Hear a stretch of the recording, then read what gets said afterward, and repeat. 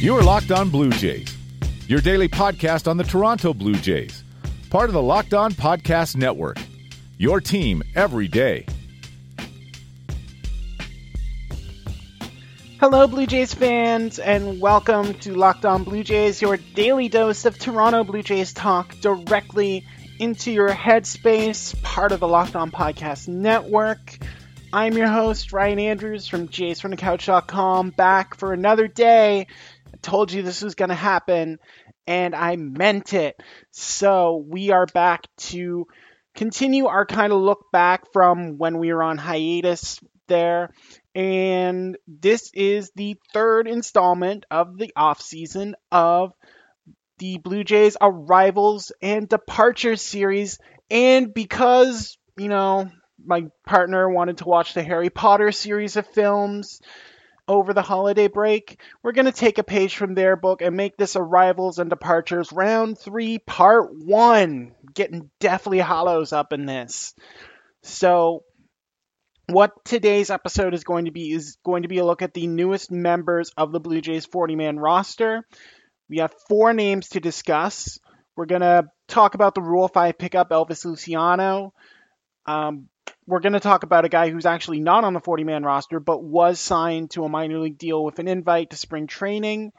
And, of course, we're going to talk about the pitchers that the Blue Jays acquired while we were away, and we're going to start with the big free agent signing that everyone was waiting for. Blue Jays finally dipping into the free agent market.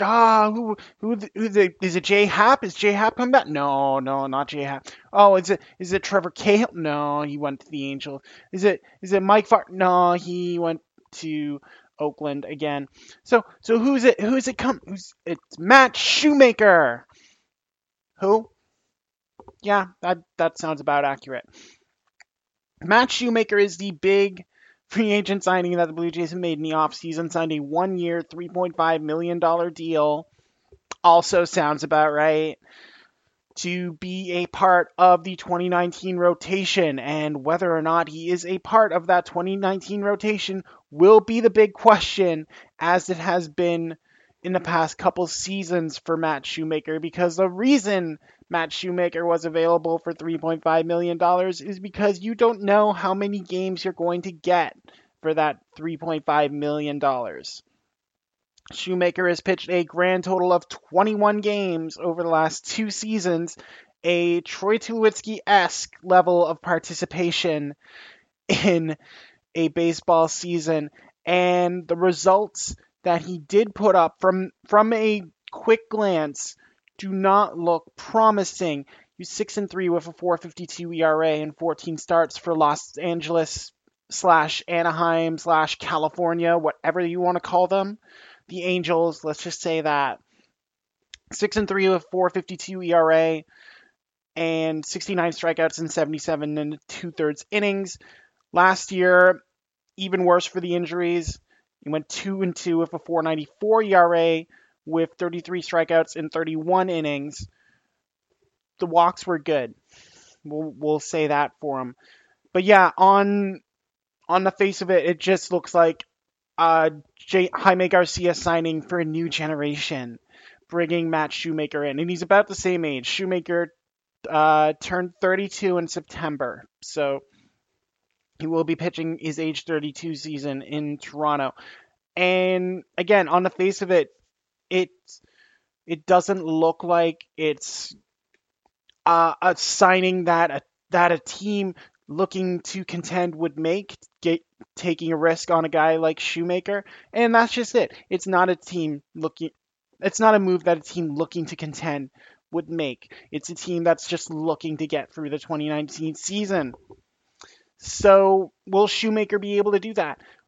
If the injury issues are worked out, he may be able to. Now, some of Shoemaker's problems weren't his fault. He's had some bad luck.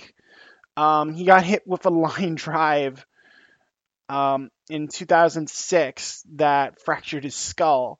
So that's never an easy thing to really come back from.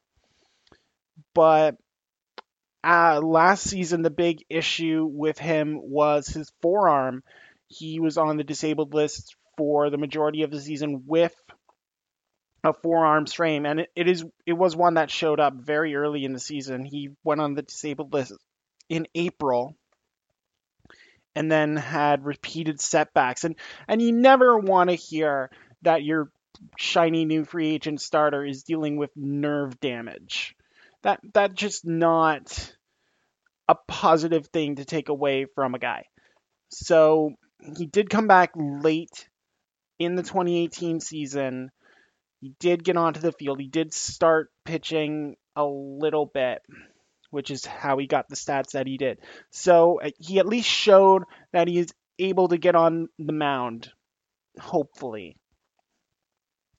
However, the question for the Blue Jays is he going to be able to do enough and go out there enough to be able to justify what they have just done and giving him this $3.5 million deal. For what the Blue Jays need to do, it looks like it will be. And Shoemaker is one of those classic one-year gambles. Like, if he works out, awesome. If not, it's not going to cost us a lot to get rid of him. And Shoemaker, his underlying stats do look a lot better when you consider that he was pitching for the Angels, and the Angels were not a very good team last year. If you look at his fielding independent pitching, that is, like we said, pitching that's not reliant on the defensive play, he had a 364 FIPS, which is good.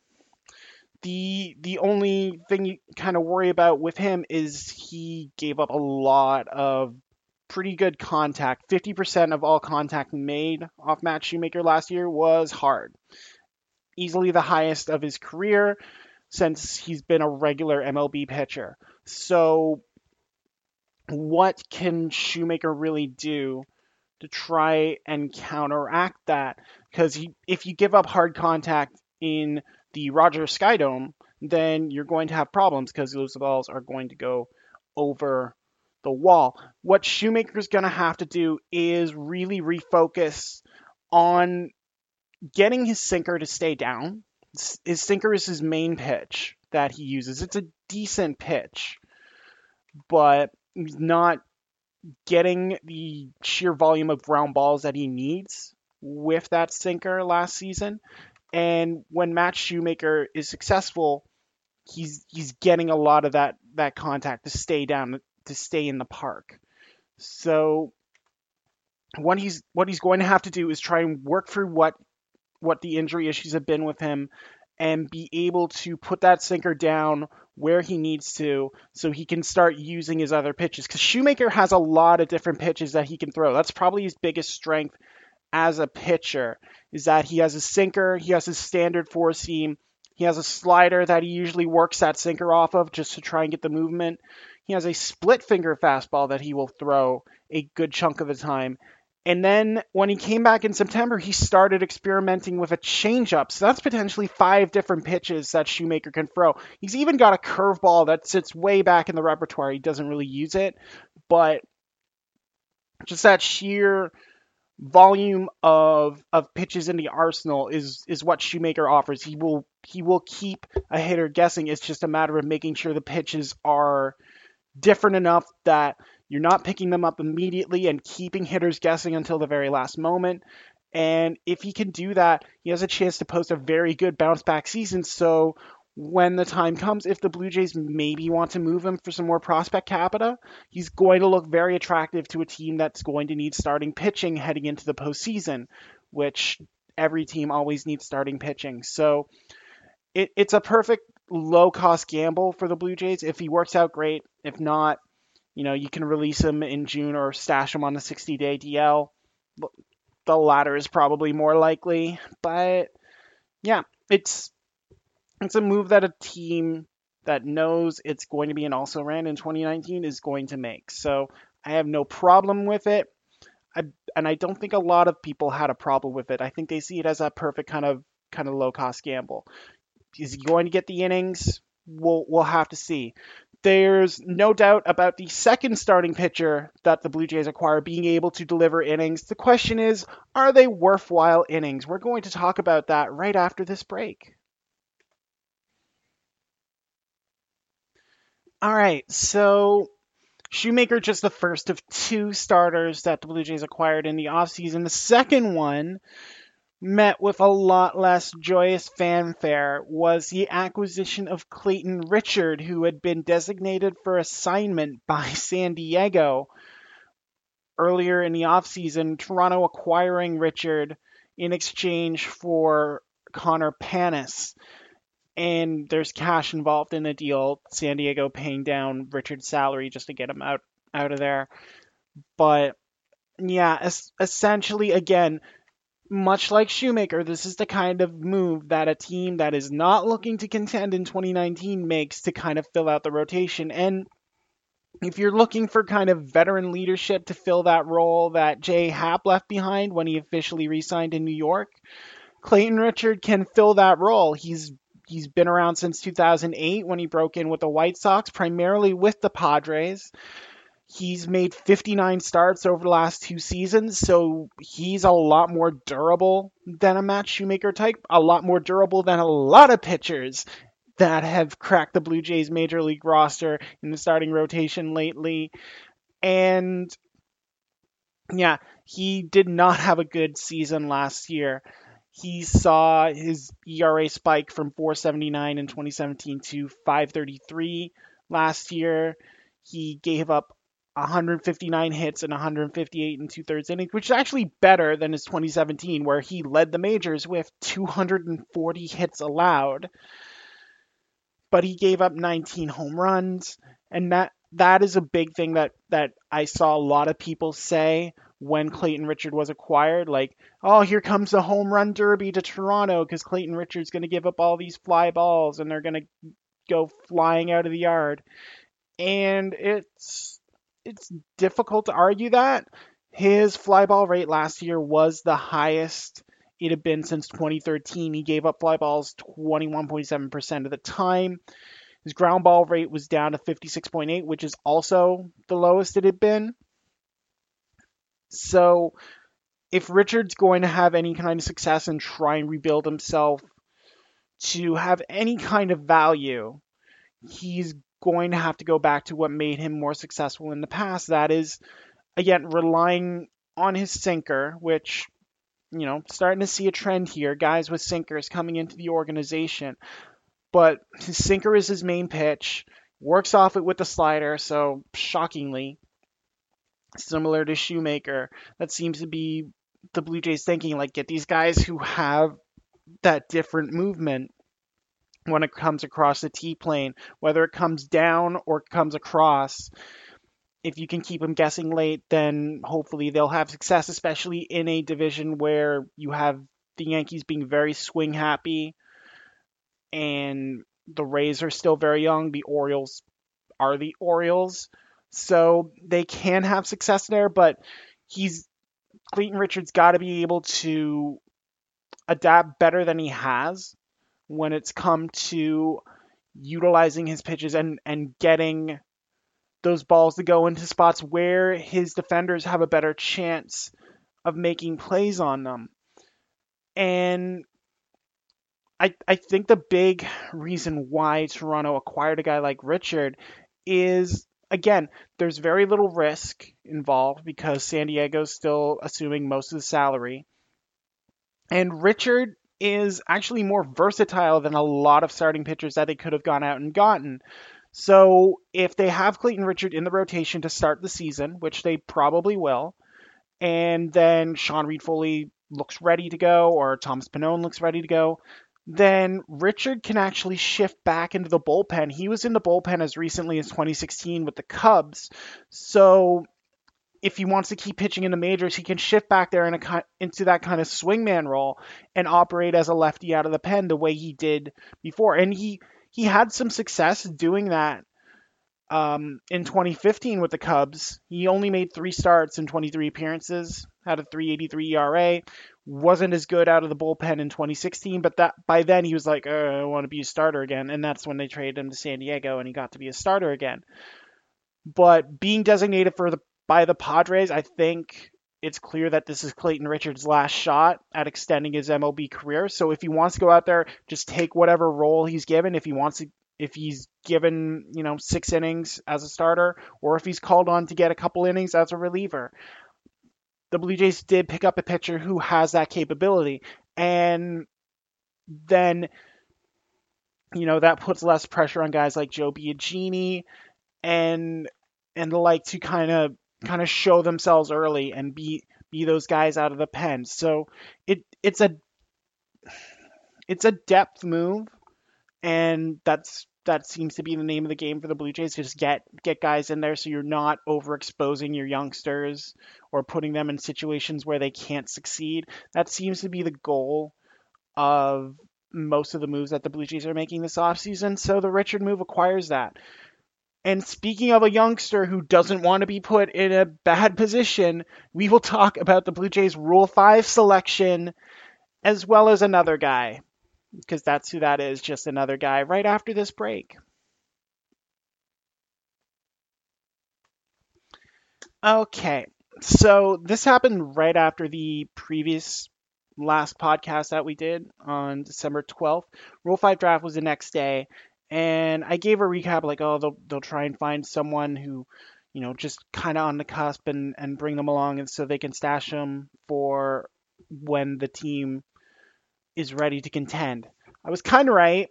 They did select someone they intend to stash for when they're ready to contend. I just didn't think it'd be a teenager. The Blue Jays choosing to select Elvis Luciano, a 19-year, well, he's not even 19 yet, can't legally drink in Ontario. He turns 19 in February. He was traded by Arizona to Kansas City last year in the John Jay transaction. And if he makes his debut this season, he will be the first player born in the 2000s to play in the majors. So that's fun trivia. Yay, Blue Jays can kind of do something there. But yeah, it's clearly a move for the future. You don't expect 19-year-olds to contribute immediately to the roster, but it looks like it's another move in the vein of Joe Biagini. Take a guy who's being used as a starter, see if you can get value out of him as a reliever, and then try and convert him after. Once you have him locked in the organization, try and convert him as a starter then. And that's how Luciano projects in his very brief professional career. And we mean brief because, again, teenager. He made 11 starts last season in the Appalachian League, so Blue Jays are familiar with him from those appearances. In 11 starts, he had a 4.66 ERA. He gave up 55 hits in 56 innings, but struck out 56. So he does have swing and miss stuff for a starter. The control has been an issue. And I watched a little bit of footage that Fangraphs posted when it did its Rule 5 breakdown. And you could see that. It's action from when he was in Arizona's organization when they were facing Oakland. But he was spot on the first batter, got an easy ground out, and then walked the next batter, and he was all over the top of the strike zone, which gets a little dangerous to be wild up there. So there are control issues to work on, but he has a good fastball that can reach the mid-90s.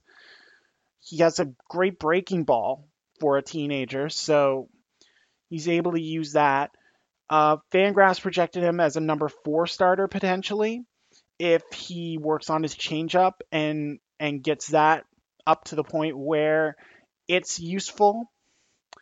And again, the Rule 5 draft was supposed to be just, a chance for the Blue Jays to try and find, one of those cusp prospects that they can move up and, again, just latch onto. So they did that with Luciano, and if he does work out, again, that's great. If not, well, Glenn Sparkman had a brief yet memorable run where he had a 5-digit ERA. So it's a Rule 5 draft. It's just a lottery pick, essentially. If you get something out of it, that's awesome. But if not, then whatever, you send them back and you just move on with the people in your own organization. So that'll be interesting to see if Luciano gets put in a spot where he can succeed, because that's what You don't want to burn out a 19-year-old this early by putting him in situation like Joe Biagini was like 25 when he was selected by the Blue Jays. So it's a bit of a different beast than throwing out like a 19-year-old into the same situation that Joe Biagini was. Yeah, he made his debut in 26. So he was 25 when he made his major league debut. A little different than a 19-year-old. So that will be something to watch for in the coming season. And we mentioned another guy was signed by the Blue Jays. They signed veteran infielder Eric Sogard to a minor league deal. And the vitriol I got from Blue Jays fans, like, oh my God, they're signing Eric Sogard. This is not the move a good team makes. Calm down. Because this is not a move geared towards we're going to play Eric Sogard ahead of Devin Travis. No, we're going to play Eric Sogard if Devin Travis and Richard Urania and Lourdes Gurriel are all injured. That's the kind of move this is. I got one tweet that's like, this is not the move that championship teams make. Are you expecting the Blue Jays to be a championship team this year? No, you're not. They're going to be worse than your. Absolutely not. If Eric Sogard ends up playing 100 games, sure, maybe we can have that discussion. But the last time he got close to 100 games, he batted .273 for Milwaukee in 2017. So he's not even terrible. It's not like trotting Gifton Gope out there for 100 games. Sogard offers depth. Sogard offers a competent veteran bat that can be stashed in AAA and just kind of help the youngsters along, teach them what it means to be a professional, and build that Buffalo roster, essentially. So cool your jets. Eric Sogard is just there to be depth. He's not meant to be brought on the roster.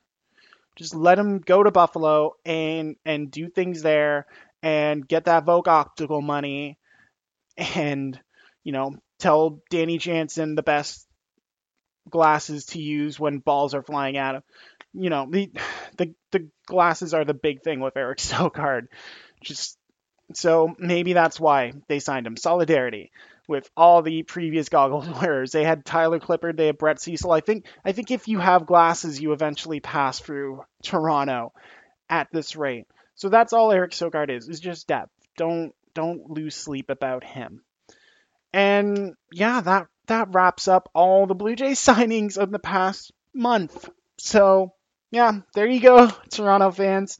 These are the reinforcements coming in for the organization. So get familiar with them. And that ends part 1 of the Blue Jays Deathly Hallows. Part 2 will come out. There will be one main name we're going to focus in the departures list, kind of the big departure and what it means for the Blue Jays moving forward. Kind of talked about it on the Monday episode, so we'll go more in depth on what that means going forward and talk about some other people who left the organization, couple names left in the Rule 5 draft. So we'll discuss that.